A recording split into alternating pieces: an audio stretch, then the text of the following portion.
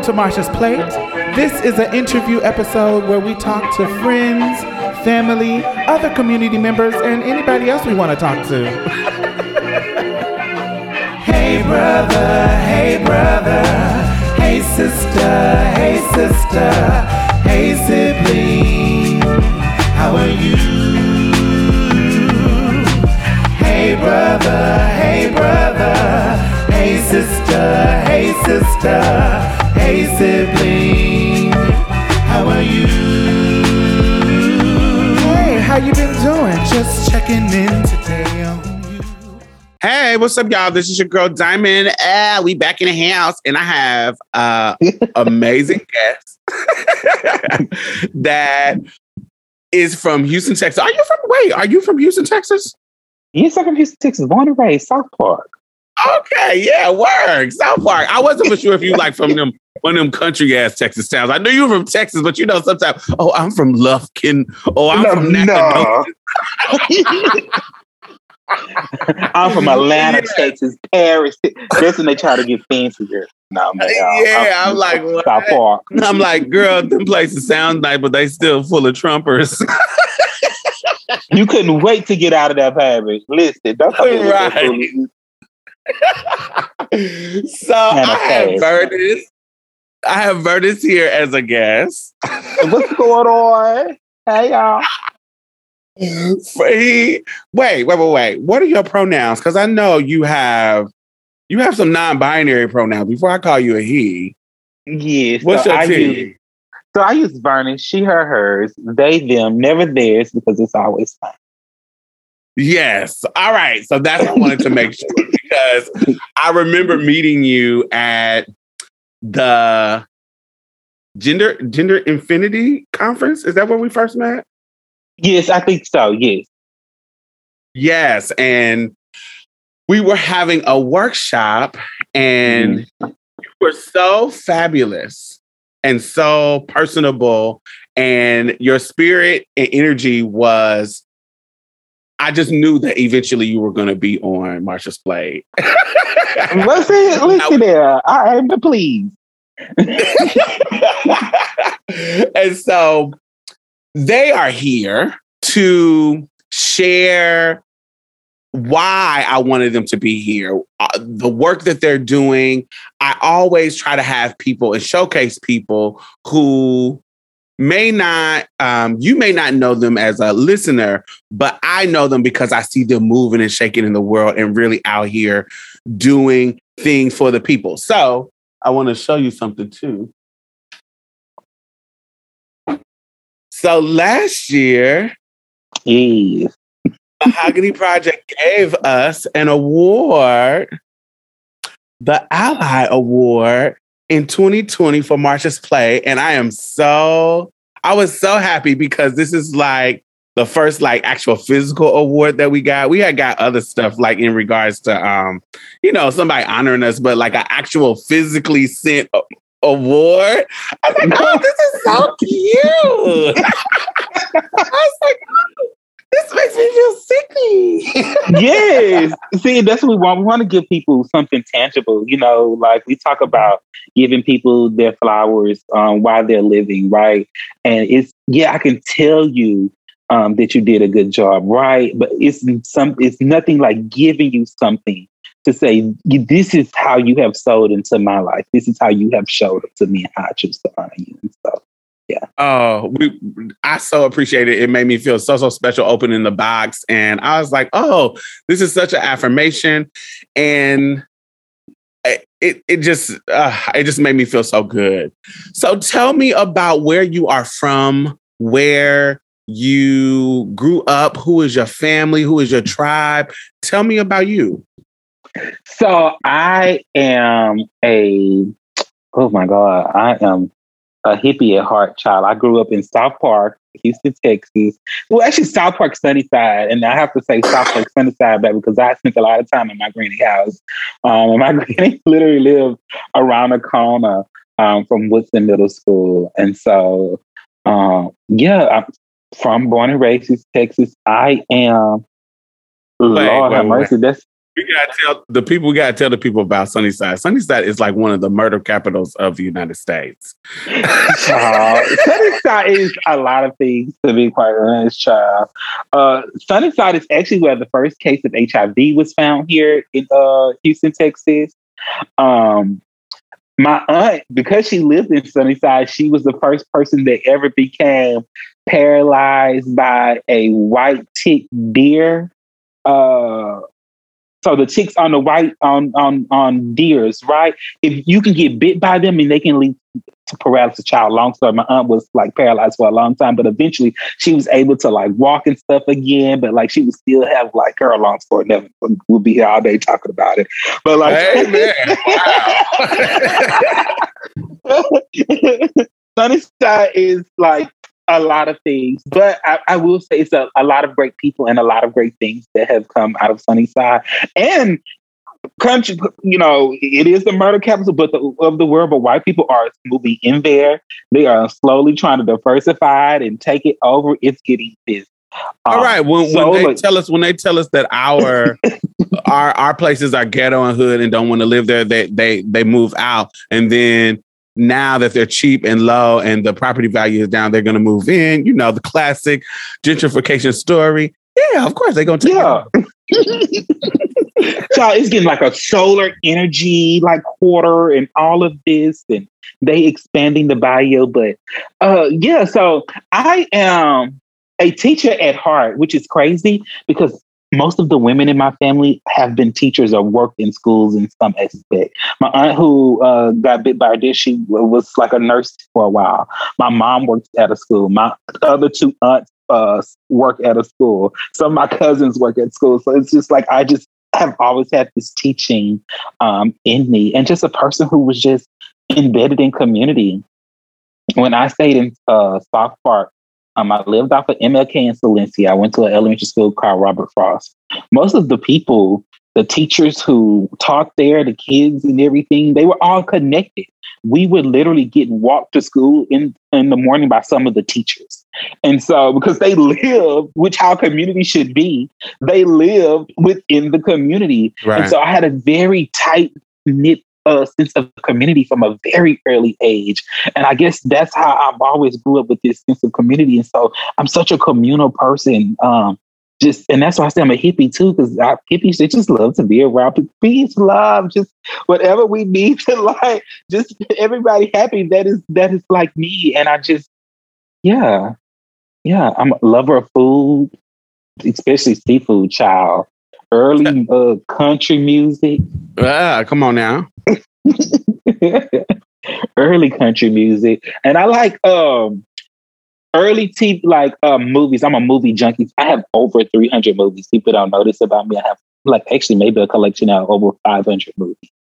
I like movies early 90s, early 2000s, some 80s movies. Like I am like movie junkie, child. Tell me about Frida McFarlane. That is my mom. My mom has always been the best representation of an ally. When I was in elementary school, my mom was a stay-at-home mom for a long, long, long time. She was a stay-at-home mom. And my mom just didn't like the conditions that me and my sister was going back to school in. And so she started going up to the school. She started volunteering. My mom was a very, very active parent. She started volunteering. My mom started working with the local Girl Scout troop at our school. Eventually, she took over the Girl Scout troop. My mom went back to school, got a degree in special education. But before she did that, she actually started working at the elementary school that I went to, my sister went to, a host of my cousins. She started working there. And like my mom became like a community mom to like a lot of the kids at that school through Girl Scouts and through working through communities in school. And then just by becoming like a teacher's assistant at the time, she became like a community mom. And I remember when I was in high school, my mom was so upset. She was so upset because these parents had sent their child to school with like 2 mismatched shoes, and both of the shoes were like left shoes. And so the whole day, the little boy feet was hurting, and my mom was like, she just could not take it no more. So she took her lunch period and she went and like to go buy the little boy some shoes. So she, not only so he could feel better, but she just didn't want to see him like that. And so it was just like, damn, this lady here. And then I would look back on it and think like my mom, some Saturdays we would get up and look for my mom, and she would be gone somewhere volunteering. Child, she would be like at the big back to school drive at the Georgia Brown Convention Center, or she'd been signed up to go volunteer here or volunteer there. And being a Girl Scout leader, she always had to do something with the troop. And my mom became like top tier, if you ask me, when it came to Girl Scouts, because if you're somebody who know how the system works with like selling cookies and stuff like that, it's trash, quite honestly. You sell all these cookies and you get like a light up wand, right? You done sold like $4,000 worth of cookies and you get like a light up wand and a certificate. My mom would do it where we had Astroworld at the time, and so the troop would get X amount of money for like the cookies you sell. So my mom would fix it where, the Astro had you buy the 4-pack of season passes for like $200 or whatever. So she would buy that with the troop money as an incentive for like the girls who sold the top 4 cookies. So now you had whatever the little Girl Scout thing they was going to give you. Now you had an opportunity to win like a season pass and like whatever else like my mama had procured as like the prizes and stuff like that. So the girls wanted to be in my mom's troop. My mom had like this big Girl Scout troop. She even had like girls who like came from like Bastion and like some of the elementary schools like in the like some of the neighboring communities like came to my mom's like troop because her troop was like popping. And so did y'all ever feel neglected, you and your sister? Did we? I would say honestly, I've been unpacking that more, and I would say not in the sense of when my mom was supporting community. Not in the sense of that, right? Because I knew my mom was being there for people who didn't have. I felt more neglected, and this is going to sound so crazy, when my mom started like stepping in for like some of my cousins and stuff like that. And it was like, girl, they mama right there, they daddy right there, girl. And it's like, we can't go here or there, or it's like, I felt like sometimes we couldn't have, because my mom would step in for some of my cousins. And it was like, be like, girl, they mama right there. Now I am a little envious, girl, because I could see they people, but not when it related to like people in communities, I would say. Gotcha. What is some of your memories of her that was more intimate with just you? Like, what is the fondest memory? You know what? That's so crazy. I can't think of anything just off the top of my head, but I tell my mom all the time when I say something about her, she's like, who you think he is? You don't know me. And I'd be like, girl, I've been with you longer than you was by yourself. Okay. So if anybody know you better than you, I know you better than you know yourself. I done been with you longer than you done been by yourself. It's gone on somewhere. But, I would say probably like the fondest memories of me, now that I think about it, is Thanksgiving. I know how to cook. My mom would force me at an early age. Like, okay, I have to cook all this food, so I need you to come in here and cut up all these onions and peppers and stuff like that. De-stem these motherfucking greens, baby. Yes, come up here and clean up these gizzards and stuff like that. Come in here and shell these crabs and whatnot. And so that, and then another one that I can fondly like think of very distinctly, and it involves like also my grandmother. I was very well connected to my grandmother. Is like my mom always had the privilege of being, and I always say the privilege of being the one who would take my grandmother grocery shopping. And so it allowed me the opportunity to not only spend time with my mom, but also spend time with my granny. Because my sister didn't know what the hell she was doing. My daddy would say, Lord, I'm going to have to pay somebody to take Brittany off my hand. But I would be the person that would like go in the grocery store and have to go with my grandmother and be like, okay, like, Granny, like what you need, we gonna get you this, and then making sure that my granny don't overspend on stuff. Because old people, they just get what they know. They just get what they see. And you be like, well, Granny, well, these paper plates, they just as good, girl, and they $1 cheaper. You like, have to tell her stuff like that, or make sure like the people when she checking out don't try to mess up, because my granny, she, grow people, they don't like to wear them glasses either, So, I would have to be my granny extra pair of eyes, and that for me, I enjoyed that time because it taught me how to be there for people in community and for family, right? My mom was the person taking care of her mom, making sure she got her essentials. And it also taught me how to be prepared to be that person for my mom as well, as she gets older and stuff like that, knowing that one day I will have to care for my mom in this capacity. It's privileged to have to care for my mom in this capacity as well.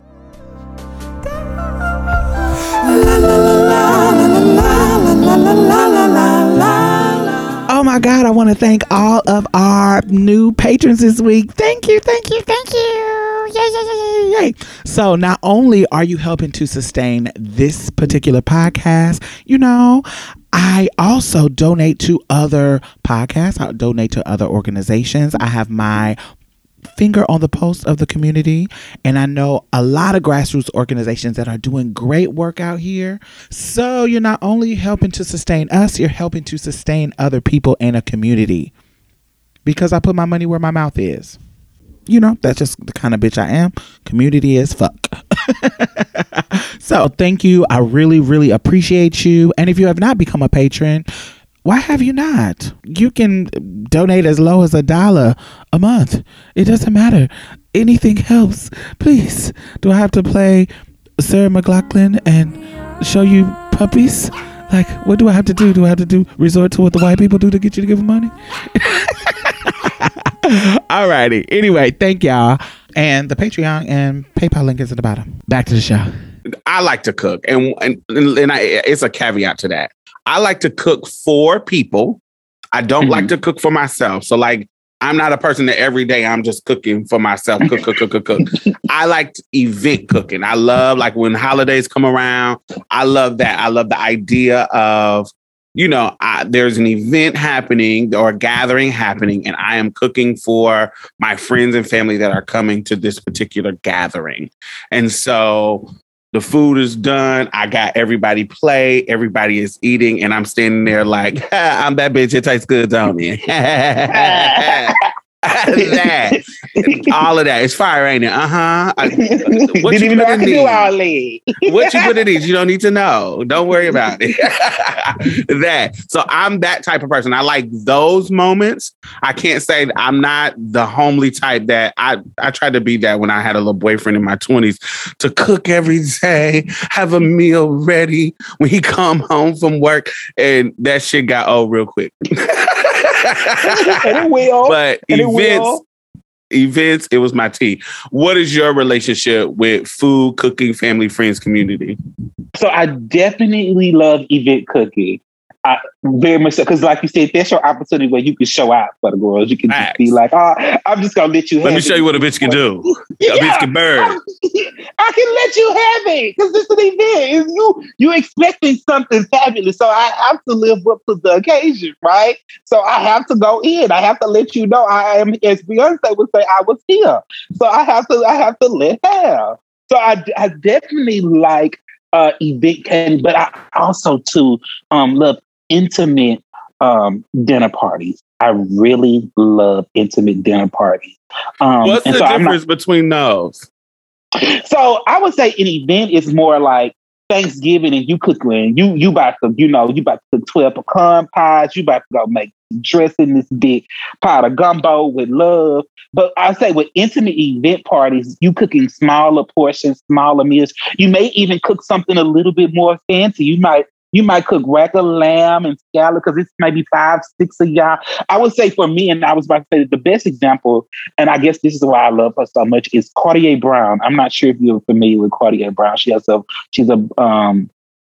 Southern Geechee chef out of Charleston.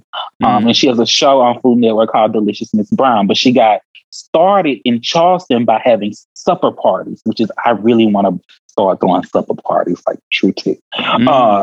So that's how she got started. But it's like it reminds me of her food. If you like watch her show, it's like every time she cooks something on her show, it's like for a supper party. She's inviting like sometimes 2 people or 3 people or 4 people. Oh, it's very small, very intimate. Sometimes they're even coming over, helping her, prepare small portions right up to the end. Like maybe they come in to help make the caramel for the dessert or whatever. But it's very dead. It's a little bit more intimate than like an event cooking. Gotcha. So I like those. Have you watched 2 things? One I'm about to say is like way on out of left field, and one is going to be relevant. The left field one is, have you watched Cooking with Paris Hilton? No, ma'am. I started and said, I can't even. First of all, I don't even believe that Paris cooked. So why am I going to watch a show Cooking with Paris? It don't even make it make sense. So I was thinking the same thing, but I was bored, and I was like, okay, I'm gonna see what this is giving, and it was actually entertaining. It was foolery, full out. I swear, it was full out, but it was entertaining. And so I wanted to see if you like, because she cooks, she invites a person that we know, some type of celebrity, and she invites them over to help her cook a meal. And so they'll have these intimate. Both of them are in there cooking and fixing something. And at the end, they both sit down and eat what they cooked. And it's actually entertaining because Paris is giving you what Paris gives. She's been giving it since Simple Life back in the day. And she'll bring other people on that are funny. Like she had Sweetie, she had Kim Kardashian, she had some comedians, she had just different people on that I thought were just really, really entertaining. And then she's always beat from head to toe. Cooking, even while cooking, she's in something extra expensive. Well, I can't believe it. So let me ask you a question. So, as a person who watched it, okay, do you believe that Paris cooks now? Do you really believe Paris in the house busting out bills? No, but that's why it's ridiculous. She's sitting there, she don't know what a whisk is, and then she'll put it on the screen, and it'll say a whisk. She'll give it a crazy ass description. That's what makes it funny. Okay, girl. Now I'm gonna watch an episode or 2. You know how she be playing stupid, and it's just so extra and funny. So I really enjoyed it. But I know you have watched High Off the Hog. Child, I knew some of the people in High Off the Hog. Exactly. So okay, so I watched the whole thing. I binged it. I couldn't stop watching it because I live so much.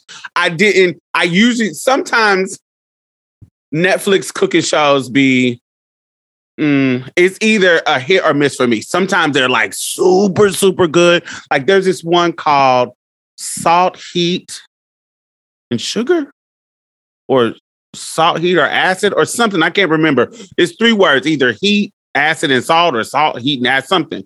That's really fucking good. They go in a deep dive about heat, deep dive about sugar, and deep dive about salt in relations to food.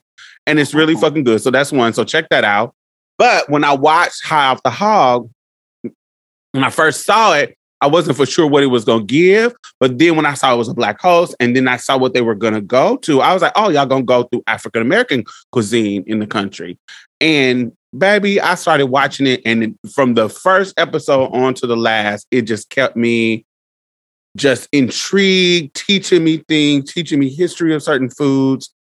And, just the emotionality and everything about it was just so brilliant and amazing. And I absolutely love it. And the connections that they made with Africa, the connections that they made with the Caribbean, the connections that they made everywhere, all the connections with slavery and all that kind of stuff. It just was a beautiful, beautiful, beautiful, beautiful show.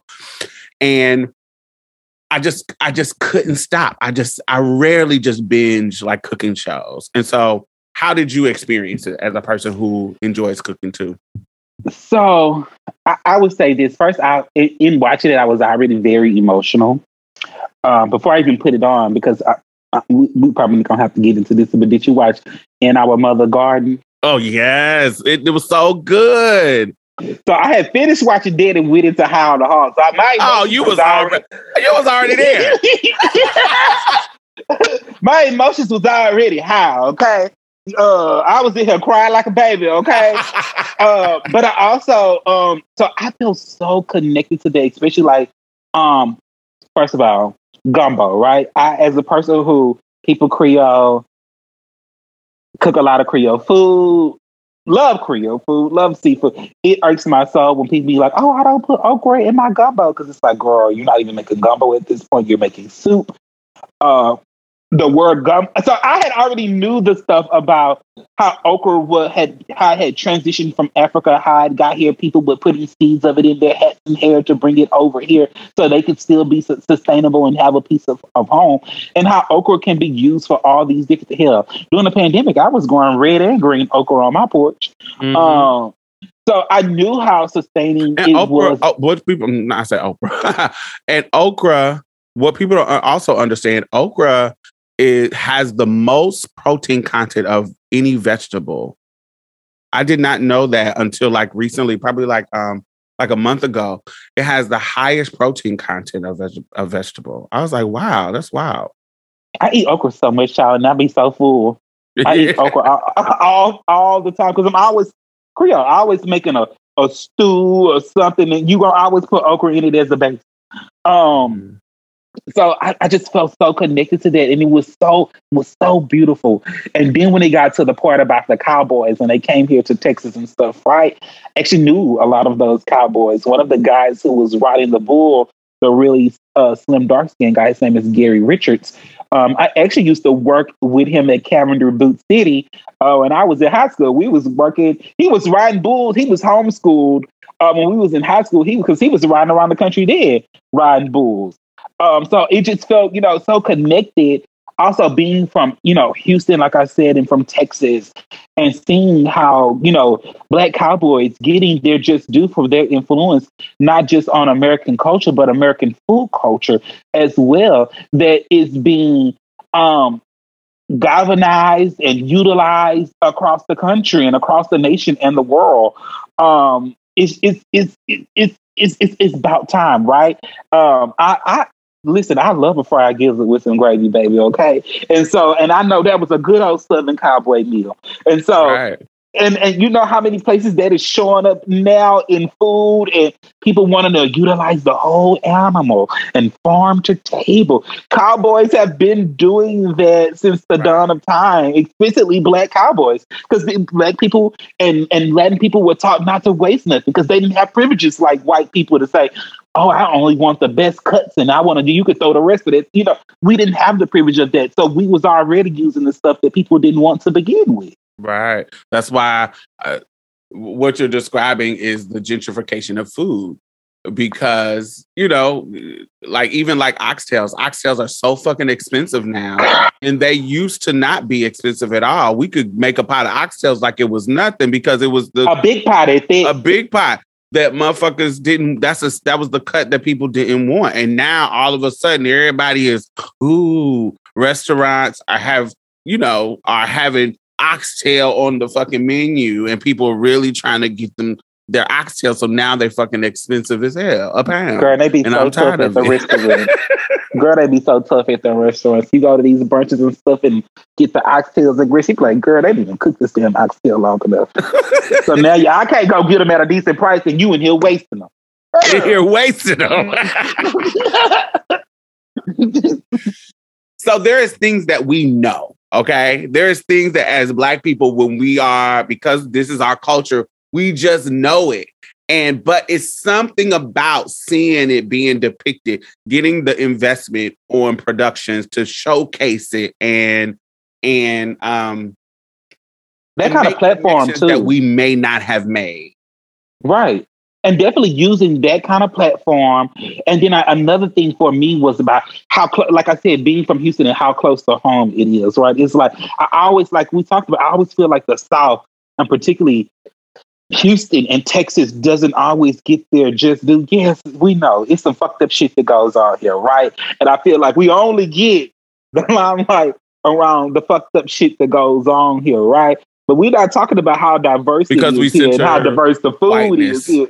Yeah. And you can come to this bitch and eat up some stuff on any given day because it's so much diversity here, just in not only in culture but in food. It is good food here. Yeah, because people don't know that. Like, we got the most Vietnamese people in the whole country, and we got some fire ass Vietnamese food out here, baby. And China and Chinese. It's so much culture, and we got outside of Africa. We have the biggest population of Nigerians too. And the Nigerian food, it be busted. Busted. Facts. Right. I be like, oh, y'all really be fucking it up. And I live.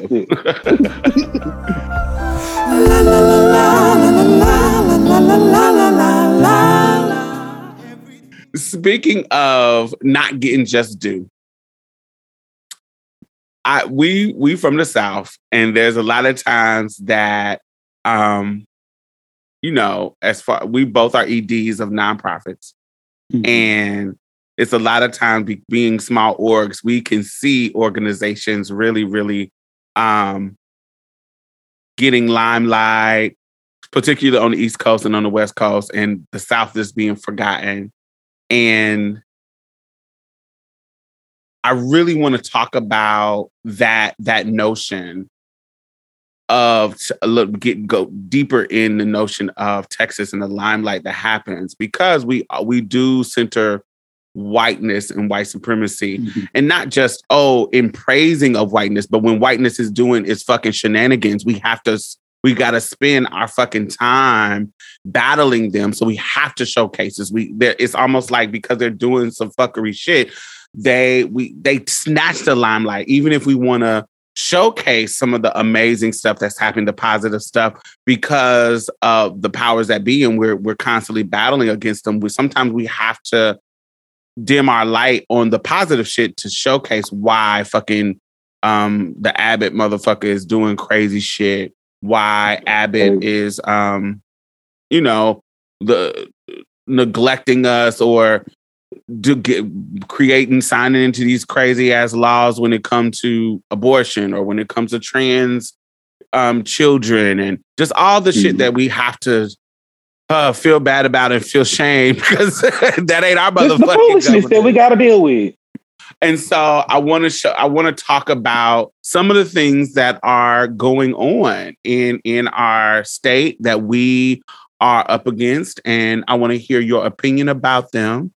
So currently, we have tons of Haitian refugees because a hurricane just happened, earthquakes happen.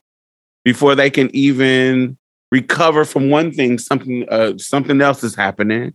And so they are finding their way on our borders here in Texas. And our governor is trying to get the Biden to call a state of emergency so they can do something about the people, quote unquote, sneaking in and da da da da da da da. And I want to know what you think about that. I think a multitude of things. One, it always have just bothered me. Just how is people sneaking into some shit that we just don't own? Like, I just it's not even fucking yours, motherfucker. That has just always bothered me. I just got a headache thinking about that. Like, that has always bothered me. Like, this ain't even your shit. How is somebody sneaking into some shit that ain't yours? I don't even understand it. Wait, this reminds me of Eva Longoria. They were, because she's Latinx. They were telling her, somebody was implying to her, why don't you go back to where you're from? Because blah, blah, blah. And she popped them and she said, actually, the land that I own in Texas, my family owned it before Texas was Texas, before it was even a part of the United States. So the land I'm on is actually mine. and my history is Native. Well, it's just what be bothering me. It's like we just gonna act like the whole land is just Texas and Louisiana and stuff. Just all the shit just went Mexico just to begin with, and none of this shit was ours. None of it was America. And not even just saying people who own America are just privileged to just say, "Oh, this is our land," but like this ain't your shit. How you gonna tell somebody they can't come here? Right. But whatever. But listen, as soon as it got too cold here, Ted Cruz ran across the goddamn border, and that be killing me. People be like, they don't like foreigners. They don't like Hispanic people. They don't like people from Mexico. But bitch, you always in Cabo. You always try to go to some. You always going somewhere else. Like, I don't get it. So you want to be able to go to their place or wherever they occupy, but you don't want the people to come here. I don't get that. I don't get it either. I do want to point out how different it is when we think about like these Afghan refugees, because they know they fucked up pulling out of Afghan. They're like, oh, we have allowed 65,000 Afghan refugees to come on over because, we know we fucked up and let the Taliban take it back over because we wanted to get the fuck up out of there. And, we know they cut motherfuckers' heads off and oppressing women. So we want to try to do something that look kind of right. So Afghan people, come on over. But you Black Haitians under this bridge who have suffered from a natural disaster, trying to find a home. Over again, who we also dropped off on this fucked up island to begin with, but okay. Because we didn't want to take you all the way back home. Dropped them off. They had the audacity to win a revolution. To win a revolution over the French. And because they won, the French charged their motherfucking ass so much money to even recognize their independence. And because United States wanted to be on the French nuts and wanted to be friends with the French, they embargoed fucking Haiti.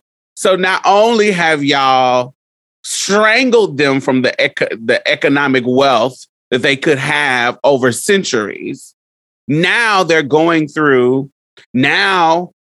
because of climate change, not just because of climate change, but because of climate change too, because of climate change that y'all organizations and corporations have contributed to the global warming.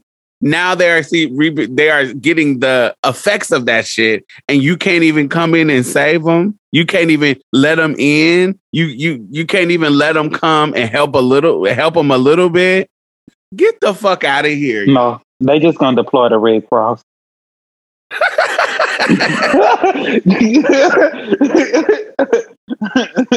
That's it. That's all that they giving me. That they gonna just deploy the Red Cross and call it vague. Send some rice. Send some blankets. At least he didn't come over there and toss some paper towels. Girl, we're out of that era. Okay, because he go to Haiti doing that child, they'll mess around and throw him back at him, so he might want to watch himself. Right. So, what about this abortion bullshit? What is your opinion on the abortion stuff? So, I used to work for Planned Parenthood for quite some time. So, of course, like you just stated, I think this is some bullshit. And I just think this is another just example of just white people. My population is declining. We know that my population, white people, are getting the most abortions and Yeah, I'm pretty sure they the ones popping paint playing B like Skittles and all of that too. And so because your population is declining, do you think these are measures that should be taken to make sure that your population can stay afloat, but not thinking about how it disfranchises other people in other communities? Excuse me, and particularly Black women who have high mortality rates in the South, right? And we're in the South, and there's Black women who stay here. We're not thinking about stuff like that, or just assault victims or rape victims and things like that. Because you're telling these people I have to potentially carry my attacker's child to term, irregardless of my health or my emotionalism or whatever that is that I have. And I don't like that, and what bothers me yet again is we don't never hear motherfuckers talking about vasectomy. We don't never hear vasectomies down on the legislation floor. So we think we think all motherfuckers over 35 with 2 kids to get but this is never on the floor. Okay, so I'm just there's just something else that just interesting to me. As if it's only a woman's responsibility to bear, have, and produce kids, and it's just the shit is crazy. And trans men. Yeah. Well, they still talking about they women too. So they don't consider them. I don't know. I feel like they're just winging it. There is some strategy, but when I look at in January the 6th, that little bullshit that they were trying to do. When I look at the rise of Trump, and the acrobatics that they had to do to start flipping when they saw that he had the potential to win. Mm-hmm. And then once he did win and they had to do all this flipping and changing, it was clear that the idea that they're over there strategically planning every little thing, that's not true. I think certain things, they are just fucking winging it. And they are just throwing it up against the wall and seeing what piece of shit sticks. And I've never been more convinced of that in the last 5 years. I used to have the thing like, oh, the white people are, honey, masterminding this and masterminding that. I'm like, these motherfuckers is really just winging this bullshit. They just really waking up every morning and being like, okay, like, see what we can fuck up today. Yeah. just winging it. And yes, there's some people who have some type of strategy, but there's certain elements that they are strategizing around that they didn't have any control over. We was like, oh, we didn't know this buffoon was going to win.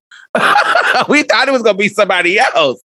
So but now that we do have this idiot here, let's make it work. And we didn't know that, this fool was going to get us in the position where we have the Supreme Court on our side. Oh, shit, let's try to get all these stupid ass abortion laws through. Let's get all these anti-trans laws through. Let's see what happens. We didn't know that this was going to happen.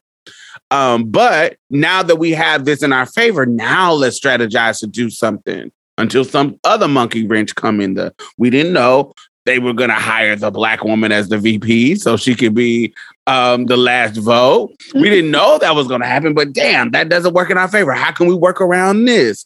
Oh, okay. Well, let's make it a bounty hunting thing. Let's make the abortion where everybody can sue a bitch who's getting an abortion.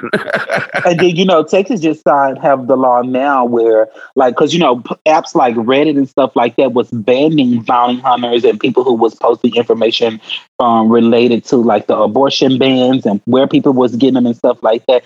So Texas just signed this law maybe like a week or two ago with, like, if your website can't ban stuff like that, or people who have opposing views or stuff like that. If you operate on the World Wide Web and you operate in Texas and stuff like that, you can't do that. What? Mm-hmm. So I don't know. I just feel like they winging it. That's what I mean. I feel like they're trying it and seeing. And the more and this is why I'm disappointed a lot of times with Democrats, because the right will press the envelope. They'll see what'll work. They'll keep pushing. How far can we go with this? How far? And as they keep pushing, they nudging it over further to their way, as far as they can go. But Democrats is, we gotta be soft. We gotta be bipartisan. We gotta do it in a tender way. We gotta be real careful about how we move forward. They don't just take it by the horns and try to see what we can grab in this moment that we have the power. They just don't. They don't. And they don't never go to the table and be like, look, motherfucker, we got the swing vote. We got this. Like, this was about to fucking go down right here. This was about to, it's never that. It's always like, okay, so what can we get?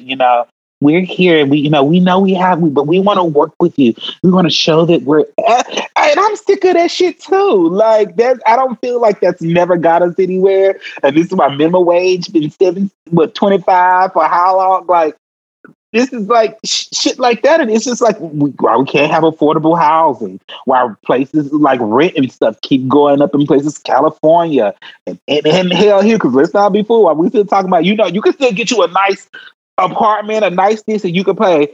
You're not paying Atlanta, California, New York City prices, Chicago prices, but the shit is still going up. It is. You is getting to a rack for a 600, 700 square foot 1-bedroom apartment. It's getting to a rack. Horrible. So let's not be fooled. And so that's because you girls not showing up to the table and saying like, we're not taking this no more. And are you like you said? Trump pulled all the bullshit for getting the Supreme Court nominee. But you girls, when it's y'all turn to do stuff, it's like, well, no, we have to show up. We have to show up and do it the right way. And motherfuckers are tired of it. And one of my favorite movies is Vampires in Brooklyn. It's actually one of me and my cousin's favorite movies. And I love when Pops was in the movie, he was like, have you ever just saw a motherfucker flip-flop in front of you? He just did some flip-flopping shit. He just flip-flop. I feel like that's Democrats. They come, they tell us all this good stuff during the election year. They get in the office and then the motherfucker just flip-flop in front of you. It just happens. And it's like, wait, that's not what you told us. It's not what you, like, why are we still talking about the John Lewis Voter Right Act? It should be, the only thing we should be saying about this shit, it has been voted on and put into law. Like, end of discussion. We still shouldn't be talking about it. What Democrats are going to do about it. What decisions are they going to make? Oh, Democrats are waiting and they're watching Republicans take more and more assaults on Roe v. Wade. Like, girl, like, why are we doing this? It's not adding up. It's not adding up.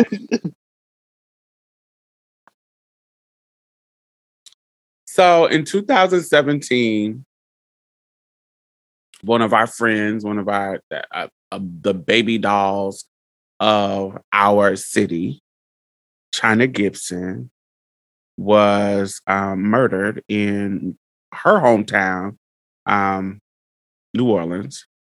Mm-hmm. And it sparked something in you. Can you tell me what that sparked? Actually, it's just so many emotions.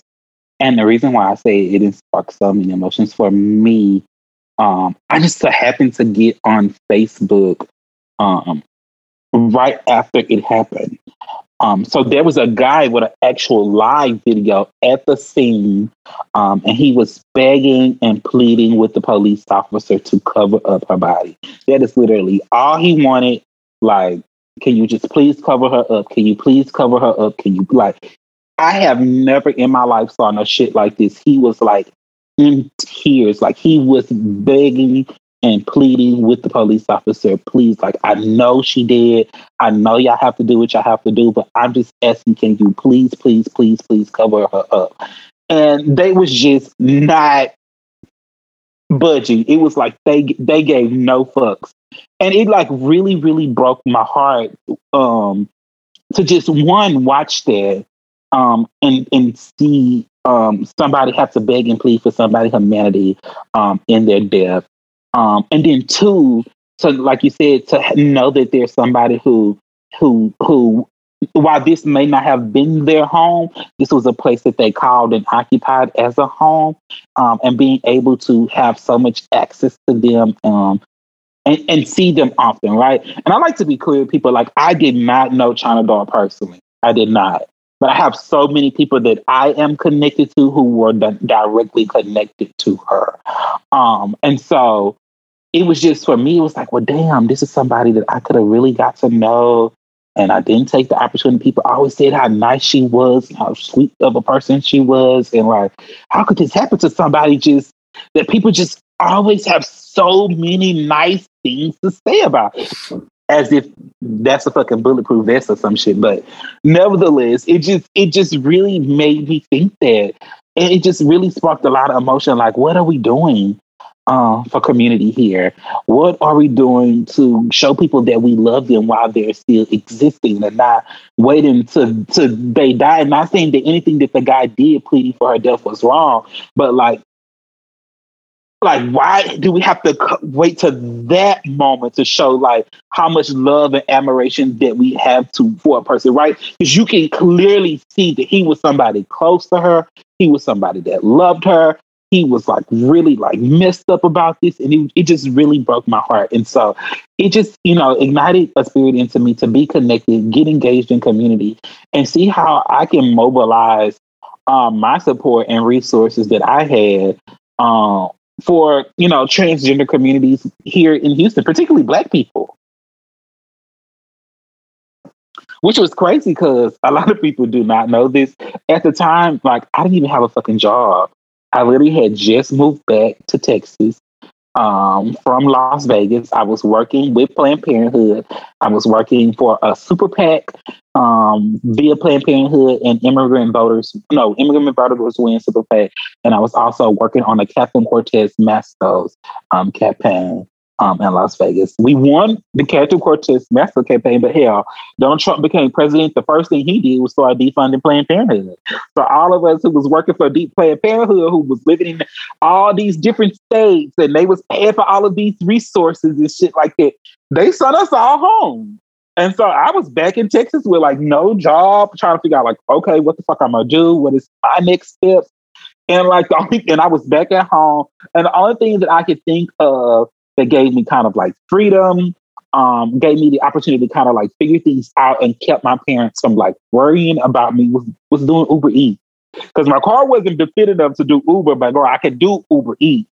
So I literally kept myself occupied and employed, and even built my organization and our first set of events solely off of money from Uber Eats. So, so for me, it ignited a calling. And earlier, you talked about like being in the South. Saturday, I did a training for gender infinity, and my topic was I am what my community needs, discussing a Black queer feminist lens with a Southern influence. Because while we talk about a Black queer feminist lens, it's this concept of preserving queer, trans, able-bodied, STEM people, and thinking in a mindset that everybody's not cishet and, all of these things, right? But I think a missed opportunity in that, or opportunity for people who live in the South to take that further, is to implement our unique genocide cry of Southern hospitality, right? Which is, cooking for a community, right? And so how I said, like, the supper parties that I would love to do, I would love to bring those back in more of like an advocacy realm, having supper parties where getting executive directors together and having supper parties. And we talk about, like, girl, this is how we're going to take this shit over right here. But we're doing it while we're getting fed and we're nourishing our bodies, right? And our spirits. And so, those kind of things. And so it just really ignited just so much in me, in just community, and really shaped out how I wanted to be engaged, particularly here in Houston. I have friends all over, and I hear them talking about the numbers that they generate with these grants. And I'm like, we down here doing work with 7,000 and doing life-changing work. What the fuck? Like, seriously, whenever I come across people and they be like, what do you want people to know? about Houston or about Texas, about, the people. My thing is, I want people to know that there is so many amazing community advocates here that are not only working, but people who are budding into their own, that are doing amazing work here in Houston and in Texas. And we are just simply waiting for people and the right resources to tap into us. That is it. That's it. That is it. I remember, and people don't understand why I came here and stayed. I came in 2007, and what I saw in community was fucking beautiful. I came when Big Yo's was open. Mm-hmm. I came when Bartini's was open. I came when what was all popping? Breakers, that was a cishet club. Breakers, Metropolis was popping. Now you talk about the clubs that was on the radio and stuff like Breakup. Yeah, so of course 2020 was popping. So those are the queer clubs. So Big Yo's, 2020's, Bartini's. That was popping. And of course, it's called Barcode now, but it was called TC's at the time. Hamburger Mary's wasn't there. What else was over here? Crocker was, JR's was. Oh, girl, you came when they used to have the Hollywood Vietnamese there on Sundays. They would turn it into the happy hour and the DJ and everything. And like, yes, it was. This was a heyday. I don't want to say anybody else had it. This is when it was like, oh my God, this is what the nightlife for Houston is like. The queer nightlife was just as popping as the cishet nightlife, and I could just oscillate from both. Like I would go from the gay club to straight club. Like you be at the gay club, I'll go to the gay club till 2:00 in the morning, and then pop over on Antoine and Tidwell at Third Coast after hours, where they fucking drinking liquor in red cups and smoking weed in the motherfucking thing with all the hood niggas. You know what I'm saying? It was, and I would be having, right. It was so fire. I was like, this is my motherfucking type of city. I can go Vogue over here and fucking Kiki with the trade, the hood, the fucking Acres Homeboys over here. And it just was a whole different vibe. And then I can go on fucking 1960 and be at night moves at the roller rink or whatever. It was just so many different things that I would D1, Clayton's. It was so many different things that I could. Clayton's off of Imperial. It was in Greenspoint. Imperial. Everybody used to be over there. Yeah, it just was fire. And I just had such a good fucking time. And I had never experienced that variety in nightlife when it came to a city.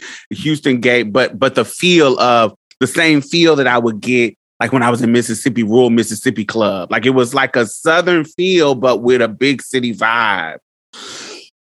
And that's why I fell in love with it. And so it was really, really quite amazing. And the people was flourishing. Like the queer people, it was so big that even though it's segregated as fuck, I gotta say that the groups are segregated as fuck. There's some overlap, but the Black queer lesbian community had their own thing that was popping. The Black gay male community had their own thing that was popping. The trans girls had their own club that was popping, where most of them all went to. Mm-hmm. Segregated, and there was some overlap, but each individual club was popping in its own little right, and I had so much fun exploring it and seeing the flourish of Black people, the flourish of so many Black people, because people don't understand that in the South we have the most Black people out of all of the United States. We are concentrated in the South. And so it is to go and have this big ass community in this red state. It just was amazing. I don't ever want to move from Houston. I love Houston. I want to travel, but I want to leave it sometimes. No, so I I can want to leave definitely it agree. sometimes, but I don't want. I want to, I want to live here. This is where I want to live. Yeah, listen, I gotta agree to that. Like living in Las Vegas, living in Denver, loved it, right? But it's just like something about Texas. It'd be like I can't shake it. It's like even when I travel out of town, it's like so when I go places just for vacation, I'm gonna travel somewhere. I'm gonna stay about 5 days. I feel like 3 days not long enough. You stay 3 days, you start to just get good in the flow. It's like, oh, I gotta pack up and go home. 5 days to be dead, but I'm not gonna lie. By day 3, I'm like, damn, I miss Texas. Girl, I just want to get back home. It ain't nothing like you hear the little flight attendant. Oh, we are now descending in Texas. Be like, girl, like, yes, now I feel like I'm being reborn again once the plane landed in Houston. Right. So it's just something about being here, the climate, the atmosphere, and like you said, despite being in a red state, it's so much that's happening. It's so much that's going on, and then we know that Houston is a very diverse city to begin with, and so maybe that's another thing. Houston is like David Ruffin in the Temptations. We are Houston, and everything else is Texas. We don't even be fucking with Dallas like that. And pro San Antonio, okay, but let's stay hard. Antonio's Mexico. Very bad. But it's just like that's how it is. Like it's like we are David Ruffin. It's like we be like, you go to Texas. Oh, I was at an event and they had called me up and they was like, Vernice McFarlane from Dallas, Texas. I said, from Dallas, Texas. Now, I would have preferred you to mess my name up than to tell people that I was from Dallas, Texas, okay? Like, I would have strongly preferred you mess my name up than to tell the people that I was from Dallas.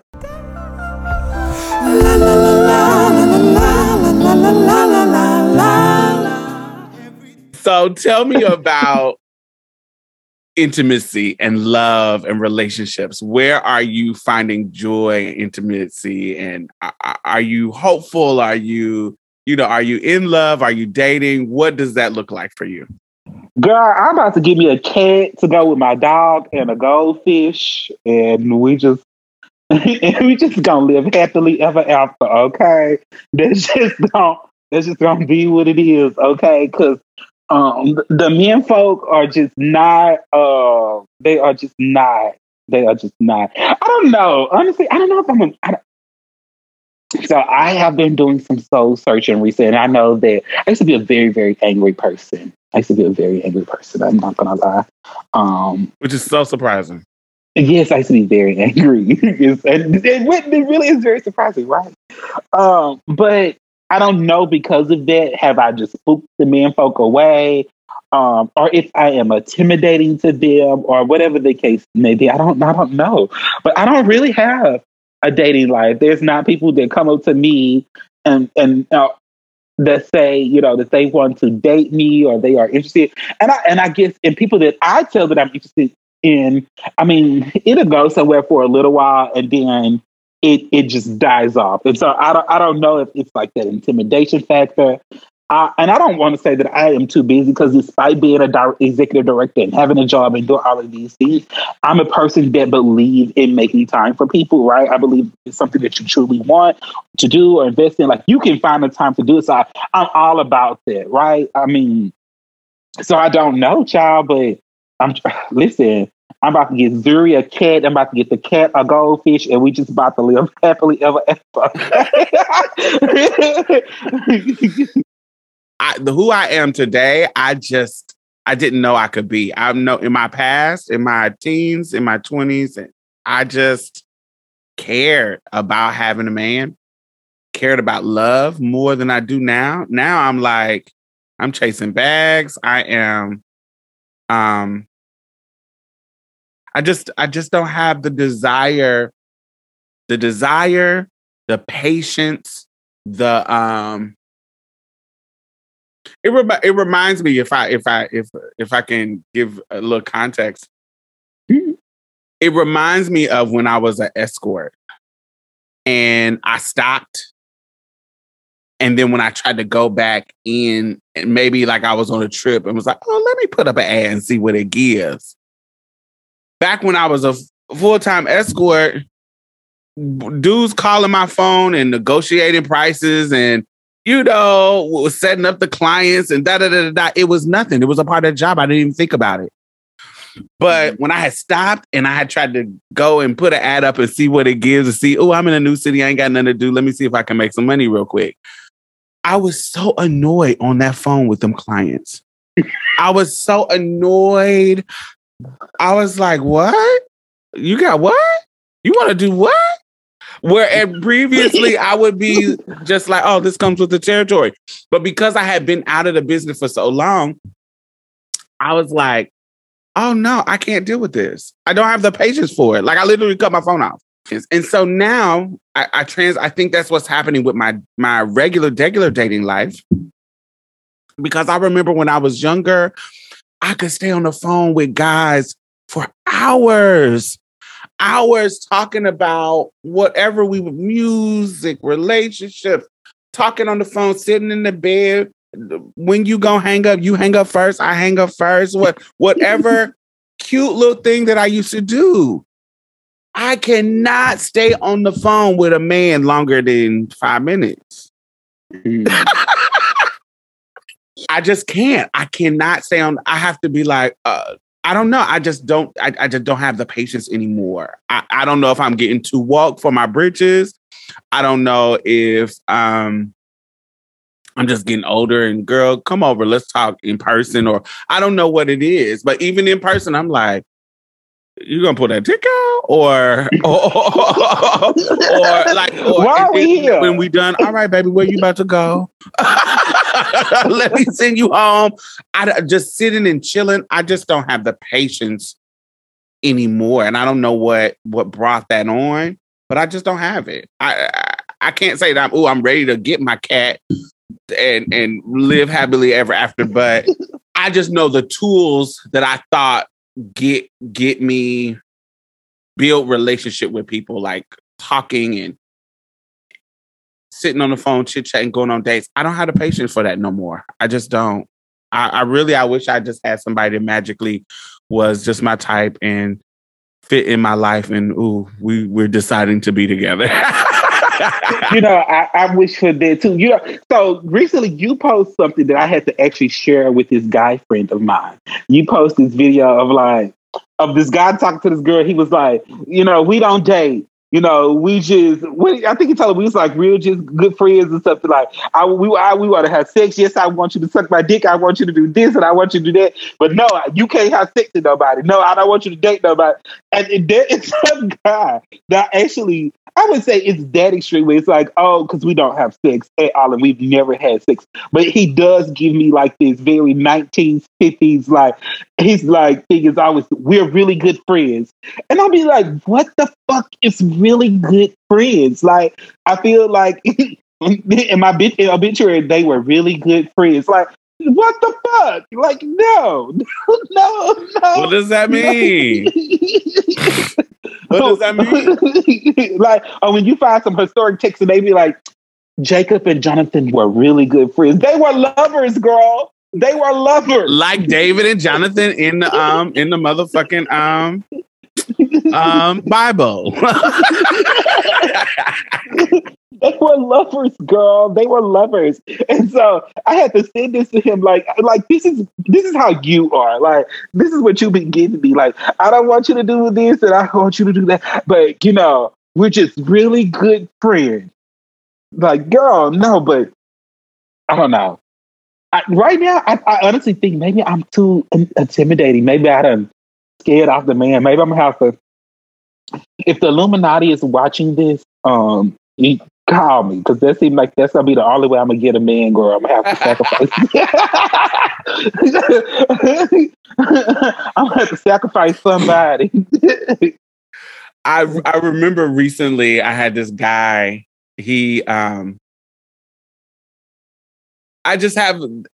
feel like the guys are navigating in a different way recently.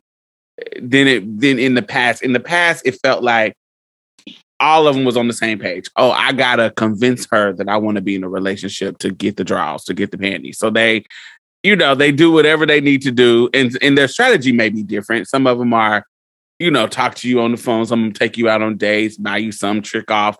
The goal is to, pretend in some kind of way that I'm trying to be where she's at to get the panties. But recently, I just have had dudes come from various goals, various mindsets, various ways. I've had this dude come at me through his girl on some polyamorous stuff, which was weird because you ain't never heard me say I'm into the poly shit. That ain't my ministry. I can see if I was like, oh, I'm open to polyamory and I ain't never said that. That ain't my ministry at all. I don't like sharing nothing. I don't. And so that, and then if I even tried that idea, even if I tried that, it would be with somebody that I'm already with. I'm already established with. We already got a strong ass bond and we doing something different. We're exploring something else. I'm not going to come in on a situation that's already been established. I'm not going to, that's not how I do. So, or I have dudes who are coming at me. So I have this dude. Now we done hooked up before. We had a not a relationship, but situationship where, we dated and, we had sex and da da da da. But the rule with him was, I don't mind doing all this stuff with you, but there has to be an element of quality time within our arrangement. That was my only caveat. Like, if you're trying to sex and have fun, because I like to sex and have fun, there has to be added quality time, And so it got to the point where he was trying to skip on the quality time. And so he didn't understand why I kept telling him no on the sex part, because you ain't built that kind of, I'm not demisexual at all. I can bang whenever I want to bang. But for some situations, it's like you got to build up that kind of turn on situation. And baby, heat this house up. Yeah. And so he recently contacted me and was trying to see me talk about he missed me. And I was like, boy, this ain't, you don't understand that when I give you the option, when I tell you what I need from you and you don't do it, I'm not interested no more. Mm-hmm. And you don't understand that there are niggas out here that are doing what I asked you to do. So why would I waste my time hooking up with you when I have somebody who is doing all the things that I need them to do? And he's like, I do this. And he thinks that giving me head is something special, as if you're the only person I do that with. Who cares? That's what they all say. That's what they all give me that. And I don't care. I was like, you say that to me as if I put value in me. You the only person. I don't put value in being the only person. I don't care about being number 23, number 52, or number 4, or number 1. I don't care. What I care about is when you do me, is it good? That's what I care about. And so you think I put value in that, and I don't. And so you don't understand, because I don't put value in that I have somebody over here that's doing everything that I want them to do. And you are not doing that. And so I'm never going to choose you. And I had to be very direct with him like that. And he was offended. He was offended by, I thought we were deeper. He kept saying, I thought we were deeper than that. And I was like, shit, deeper? Me too. That's why you were supposed to show up. Deeper? Define deeper. What does that look like? What does deep look like? Just us hooking up? Because that's not deep.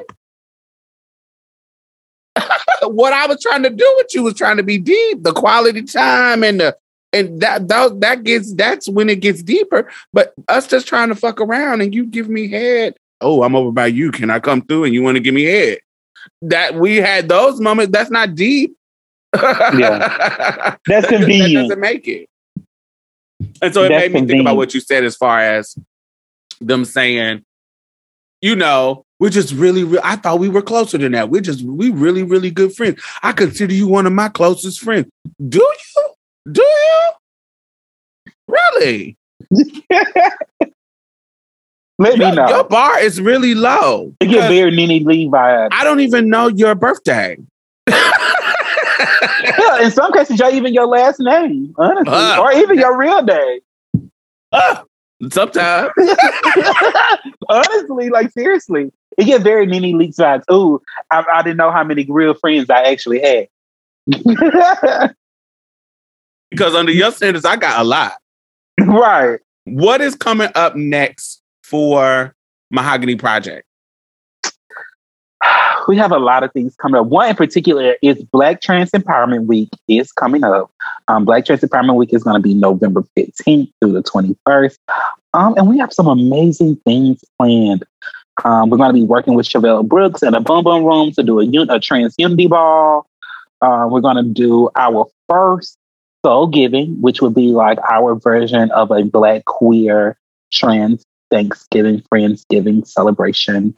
And then we're going to do something different this year with the Tea Party. We're going to try out a brunch type event for the Tea Party. So we have that. And well, some other events we're going to be doing that week as well. But one of the most amazing things is we're going to be opening up our center very, very soon. Oh my God. That is so fire. Yes. I'm actually really, really excited about this. Like you said, we know living in the South, being a trans-led organization, being a Black trans-led organization, just being Black, that usually just equate to less funding, less resources. And so you have to do more work to be able to stand in these places and have these privileges of creating these type of avenues and outlets. And so I'm just thankful that I'm able to now have the resources to do this. And so, and be another place for community to actually show up. So if I'm not mistaken, this will actually be the first center that is open that will be Black trans-led founded. Yeah. And probably like the second, because the only one I ever hear about is fucking Montrose in there. And they're not even a trans center. They're LGBT center, which usually was originally founded for the for white gay men. So yeah. So that is so beautiful. What do you plan on once you guys open up next week? Well, really tomorrow. Yeah, tomorrow. What is services? What kind of programs are y'all going to be having there? What can the people come and support?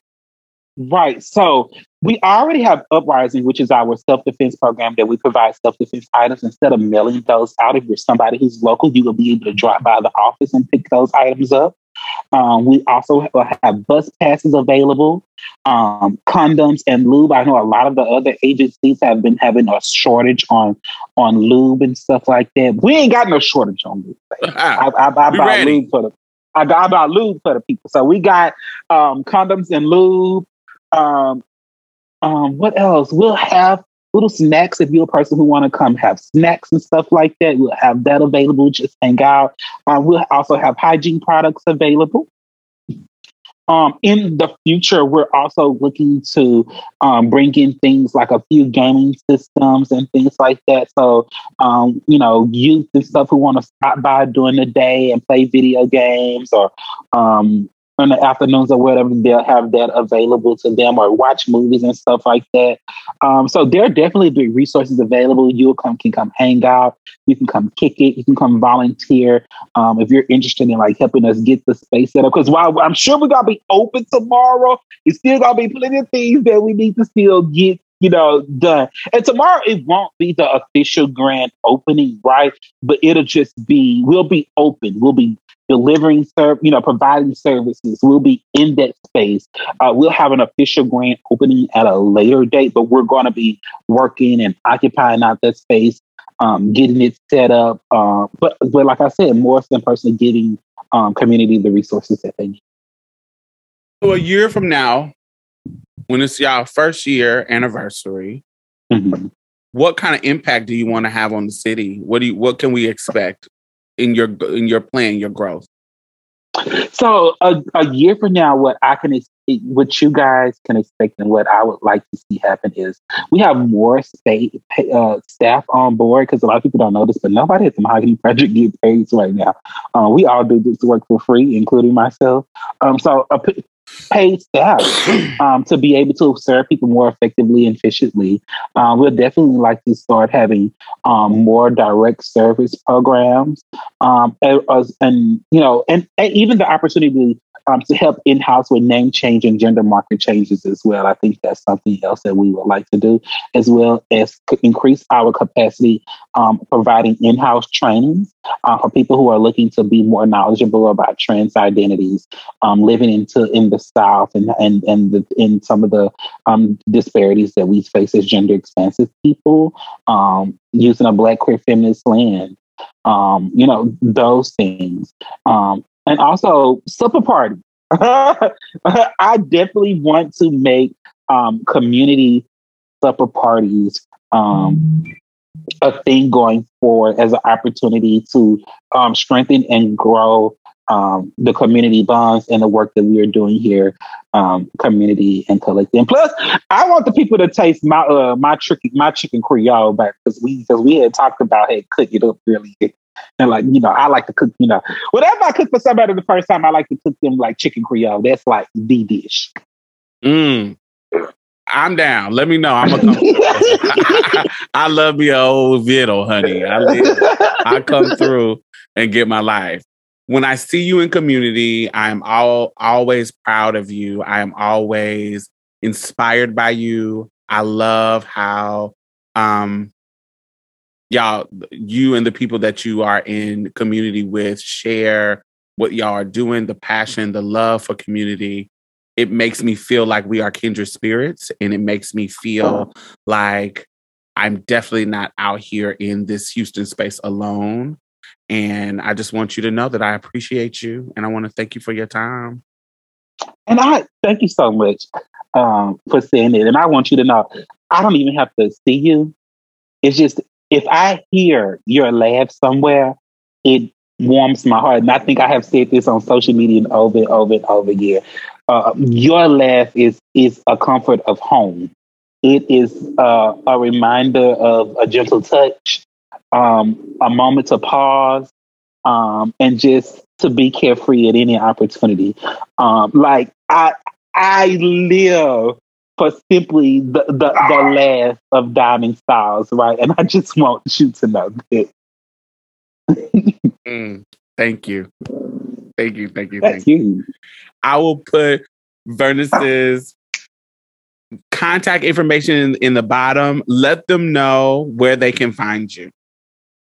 So you can find me particularly, you can find me on Instagram at VFierce, that's VFEERCE.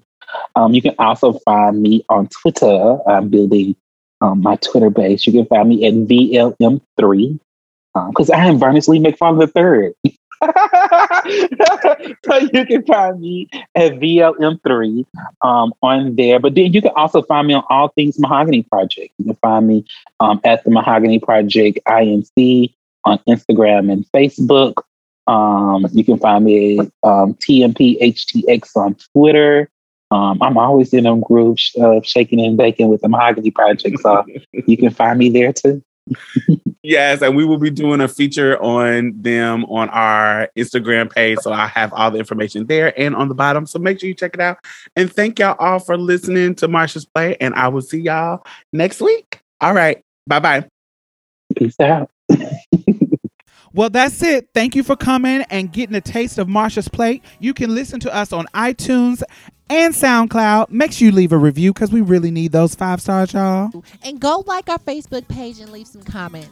We will be posting exclusive content every Thursday, so you definitely don't want to miss out. You can also follow us on Twitter and any other social media site at Marsha's Plate. If you'd like to donate or advertise with us, hit us up at diamondstyles@gmail.com.